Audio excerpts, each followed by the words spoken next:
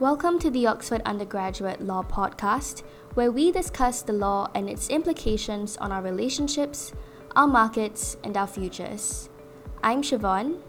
I'm Bianca. And we'll be hosting you in this series. Today, we're really honored to be speaking with Professor Martha Minow on her extensive scholarship on the role that forgiveness can and should play in the law. Professor Minow is the 300th anniversary university professor at Harvard University. She has taught at Harvard Law School since 1981 and served as its dean between 2009 and 2017. An expert in human rights and advocacy for members of racial and religious minorities, and for women, children, and persons with disabilities, she also writes and teaches about ethnic and religious conflict and the role of forgiveness in the law, among many other topics. Professor Minow, welcome to our podcast, and thank you for being here with us today. It's a pleasure to be here. Thank you. Let's start off our discussion with a rather foundational question. Why do you argue for a jurisprudence of forgiveness? I've been teaching actually for 40 years, which is surprising to me.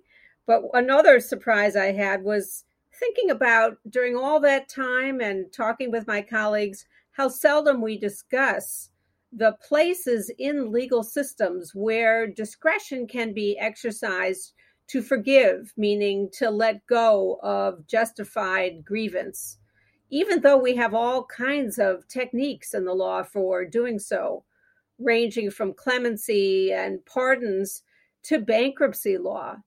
So I decided that actually we need to develop a conscious approach to the use of those tools, not only because they're available and they're being used willy-nilly, but also because there are risks that they are used in ways that amplify or exacerbate existing biases or other kinds of unfairness in society. I'm struck by your definition of forgiveness, which is centered on victim agency. You've written that to forgive is not an obligation, it is a choice held at the discretion of those who are harmed.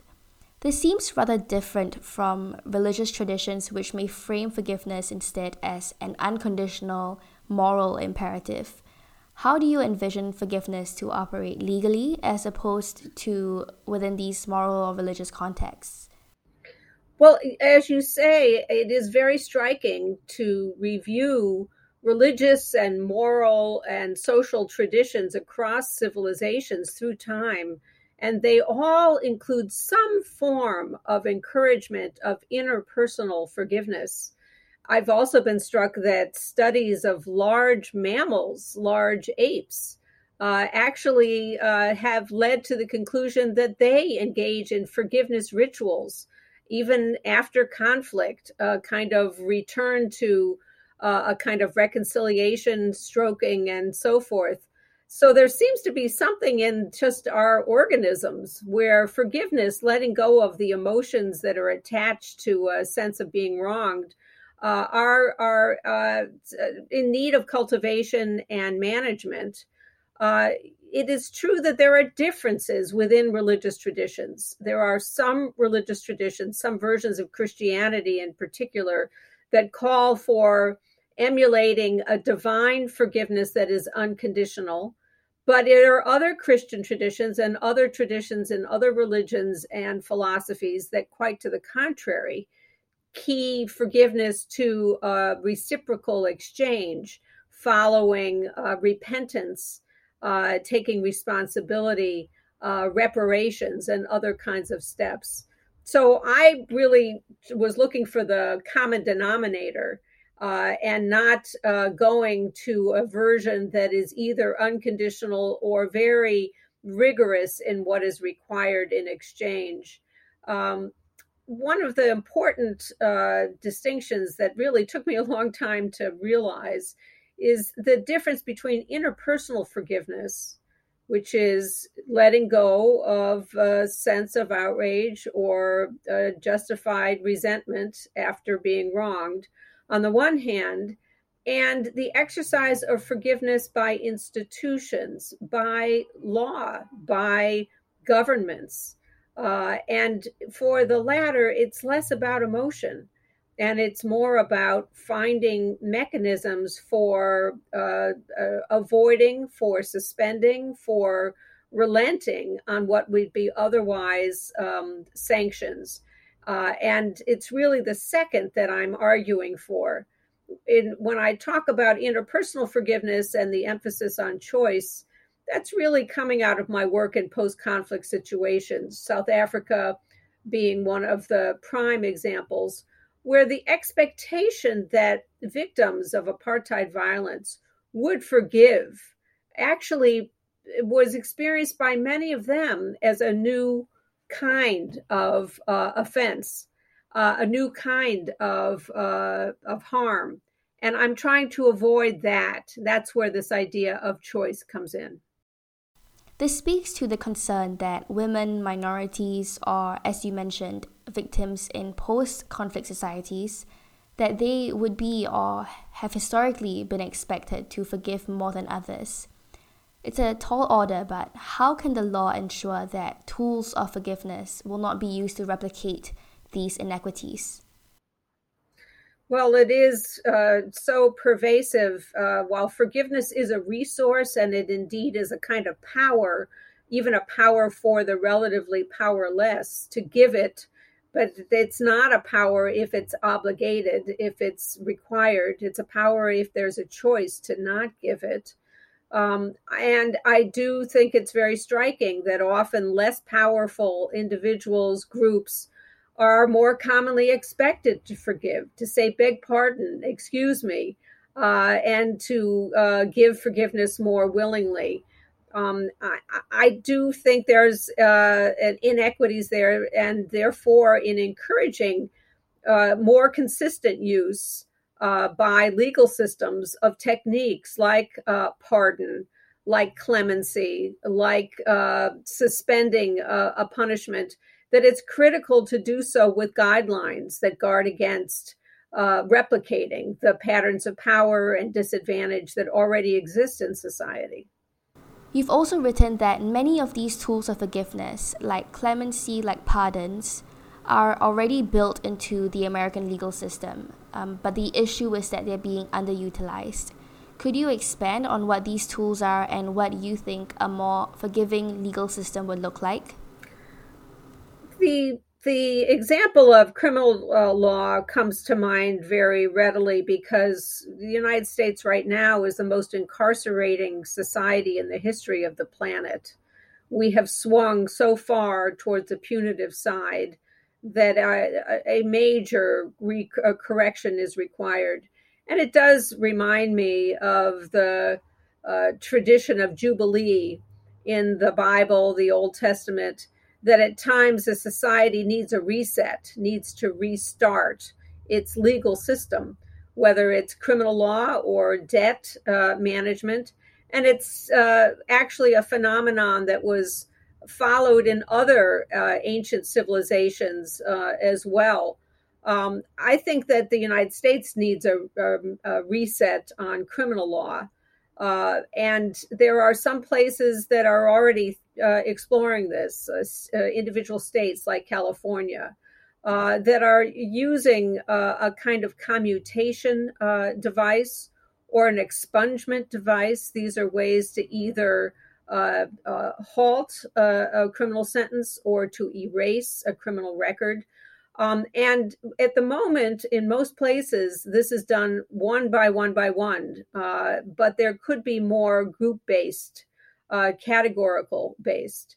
When President Obama was president, he, for example, used the pardon power to relieve from further punishment and blame people who were punished under laws that had subsequently been changed to be less onerous. And yet the previous convictions were still in place. So en masse, he applied the pardon power to those individuals. They were all drug crimes, as I recall. I think that those are devices that can be used and should be facilitated, and not just one by one, but in some instances where there's categorical decisions.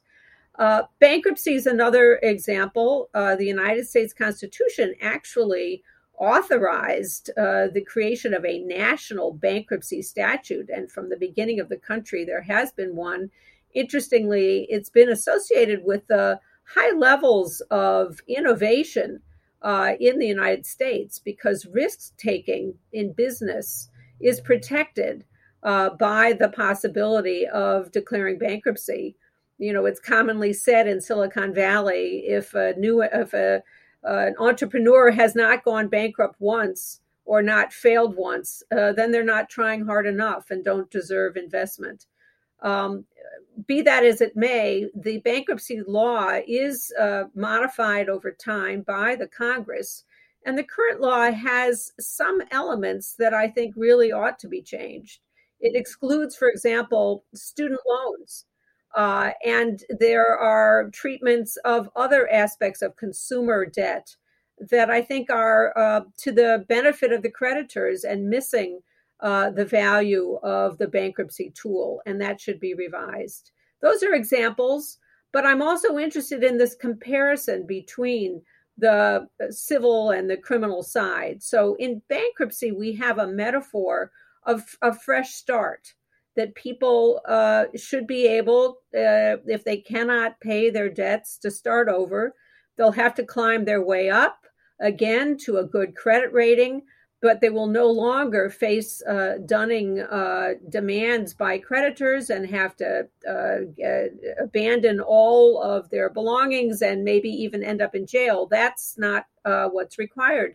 If you declare bankruptcy, you are absolved of those debts. And notice these words, absolution, forgiveness, they're used in the debt side the same way that they are in the criminal side. And yet when we turn to criminal law, at least in the United States, there's very little of this sense of a fresh start. Many, many states have laws that can be grouped under the phrase collateral consequences of crime, where someone who's already served their time, their sentence is complete, nonetheless faces further social and legal punishments. For example, in many states, individuals who are convicted of a felony are not allowed to vote ever again.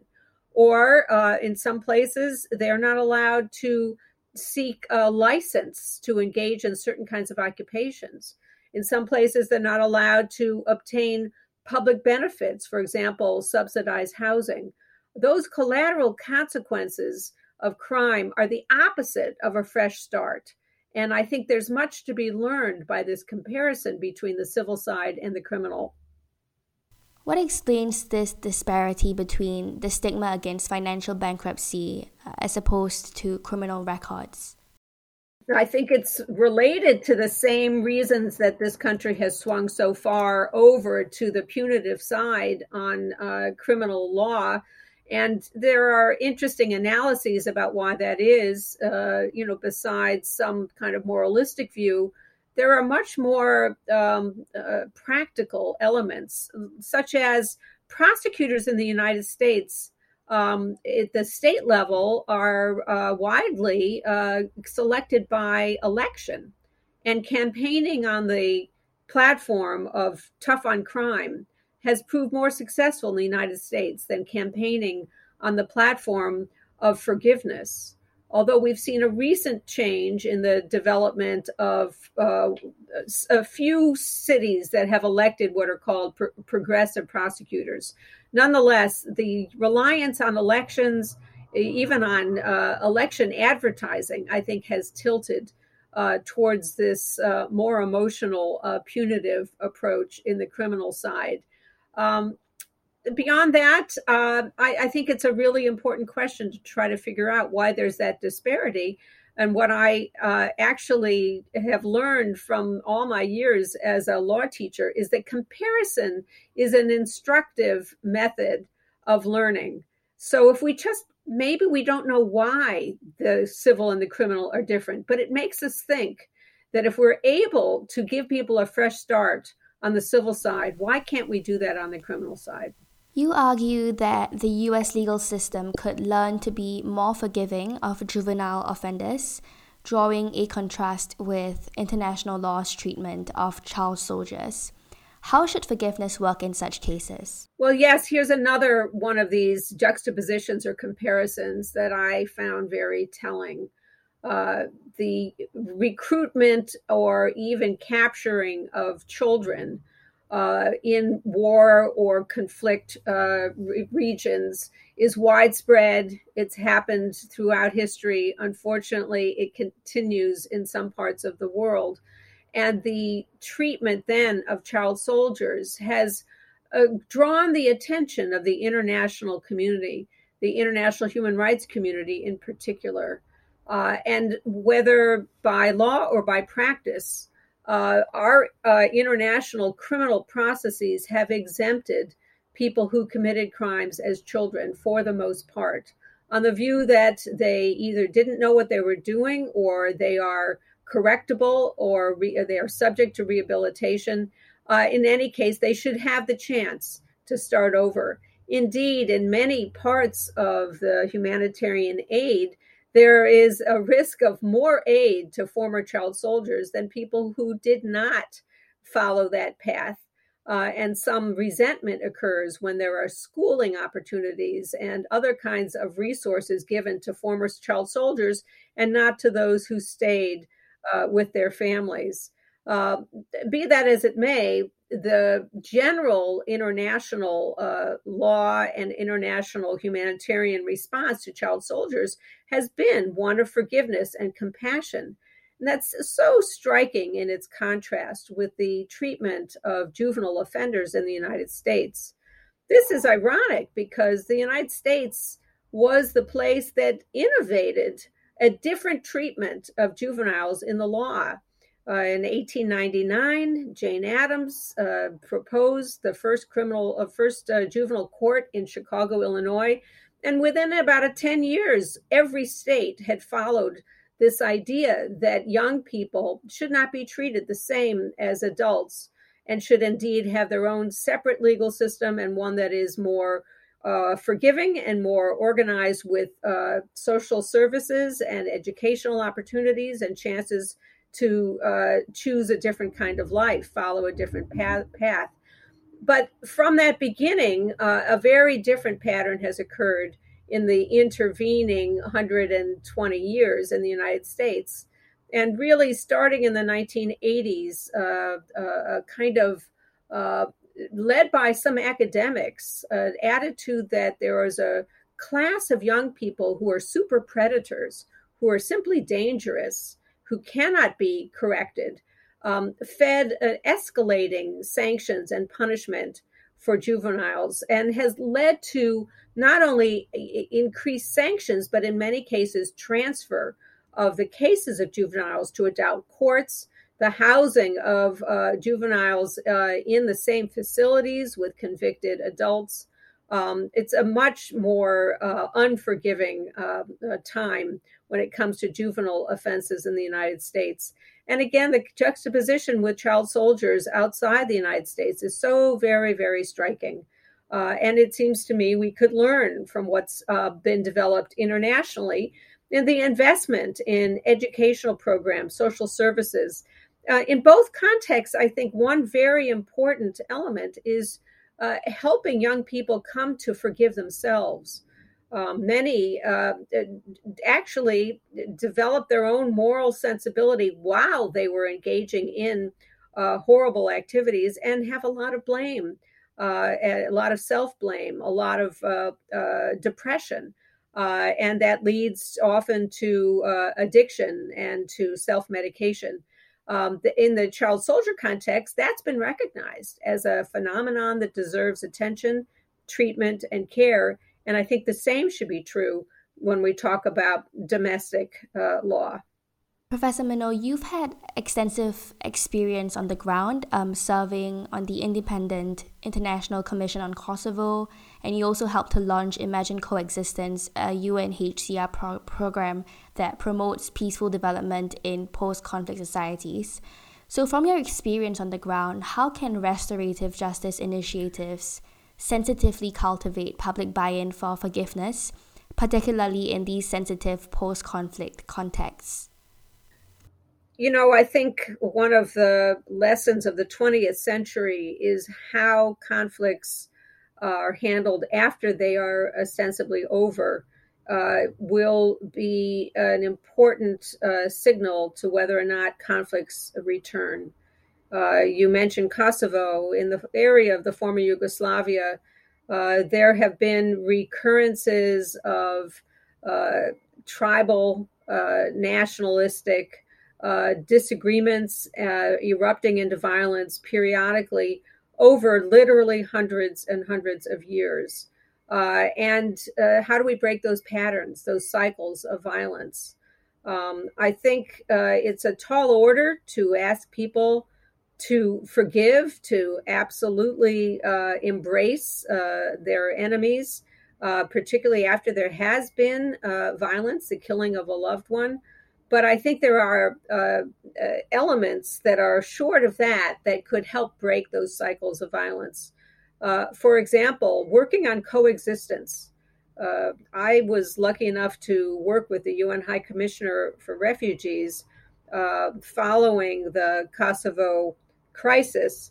And that's what we focused on, how to promote coexistence, which in some instances might be as basic as giving access to a shared resource like a threshing machine on a schedule that allows Serbs and Kosovars different times to use it so they don't have to actually clash with each other. Or it might be more ambitious, like a women's center that's open to women from different parts of the community who find some commonality. One of the steps that we found was that actually having instruction in how to have a meeting, how to run a meeting, how to sit in a meeting with people with whom you have some sense of animosity because of their identity and the group to which they belong, that was an important step as well. So reconciliation or forgiveness may be too tall an order, but coexistence is something to work for, and I think it can be achieved. So we've spoken rather extensively on when the law should forgive. My question is, when should the law not forgive? Is there any case in which you would say that the law should not allow a victim to forgive his or her perpetrator even if they choose to? Well, those are two very different questions, and I really do think it's important to distinguish interpersonal forgiveness from the legal system's forgiveness.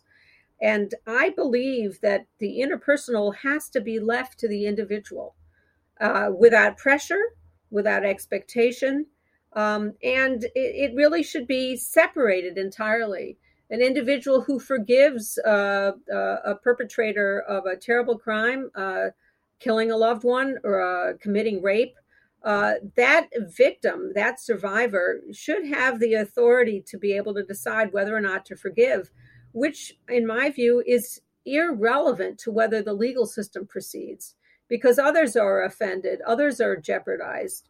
And the legal system, the government, represents all of the people, and a decision to be made quite separately about whether to prosecute, and if so, what kind of sentence to seek, and how punitive to be. That represents the public duty. When should the government choose to forgive? In the criminal context, for example, we have a very powerful and difficult case before us in the United States right now. The man who was convicted of assassinating Robert F. Kennedy, who was a candidate to be president of the United States. I was inspired by him. In my generation, he was a hero. And the loss of his life was, of course, a great, great tragedy for those who knew him and loved him. But for the country, it was the loss potentially of a different path for the entire country. Because he was against war and he was for remedying economic inequality, all kinds of things that are still issues in this country. Well, the man convicted of his murder is up for parole. And I think it's now the 19th application that he's had, and a panel just recommended that he should be let out of jail. and it has divided the surviving family members. At least one has argued that he should be let out because there's mass incarceration. Many others have said he should not because he did something so very terrible that was not just about the family, but about the entire community. And my own view about that is that there might be a hard case before us, but this one is not hard. This man, Sirhan, has never accepted responsibility for what he did. He shows no contrition. He has never acknowledged that he did wrong. He only says it's regrettable that Robert Kennedy died. That is not a case, in my view, for parole. More seriously, even though, than that is when we had in the office of the president an individual, Donald Trump, who abused his powers, who manipulated the facts, who tried to disrupt the orderly transition of power in the election. I think those are all unforgivable acts. And they are acts that run in violation of the principles that he swore to pay allegiance to when he took his oath of office. His own exercise of the pardon power given to the executive, in many instances, used to reward supporters of his own campaign or of his businesses, or otherwise for selfish gain. In one instance, in my view, particularly unforgivable, and I know that's ironic to say that the use of the pardon power was itself unforgivable, but in one instance, the very first pardon that he gave was to a sheriff who had been convicted by the criminal law of violating the civil rights of individuals in the way that he abused them and housed them. And he then violated the court sanction, was held in contempt. And that is what President Trump forgave him for. And I think that is unforgivable.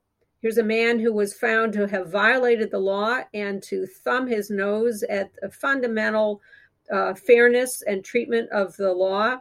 And now we have a president who's thumbing his nose at the legal system. I think that's an unforgivable exercise of the pardon power. Professor Minow, that was all the questions that we had for you. Is there anything else you would like to add to our conversation that we haven't already touched on? Well, thanks. I'll just say in closing, just two thoughts. One is that interpersonal forgiveness is a superpower that each of us have. And there's now an explosion of health-related studies that show that those who forgive are happier, have lower blood pressure, live longer. So it's worth thinking about cultivating that as a capacity, but not giving up on a sense of right and wrong and holding judgments. It's just about whether one can let go of the resentments. That's the first comment. For the law and for public policy, I do think that there are lessons to be learned, particularly looking across societies. You just mentioned, and I do think this is telling, that in some societies, the pardon power is not given 100% with no checks to one person.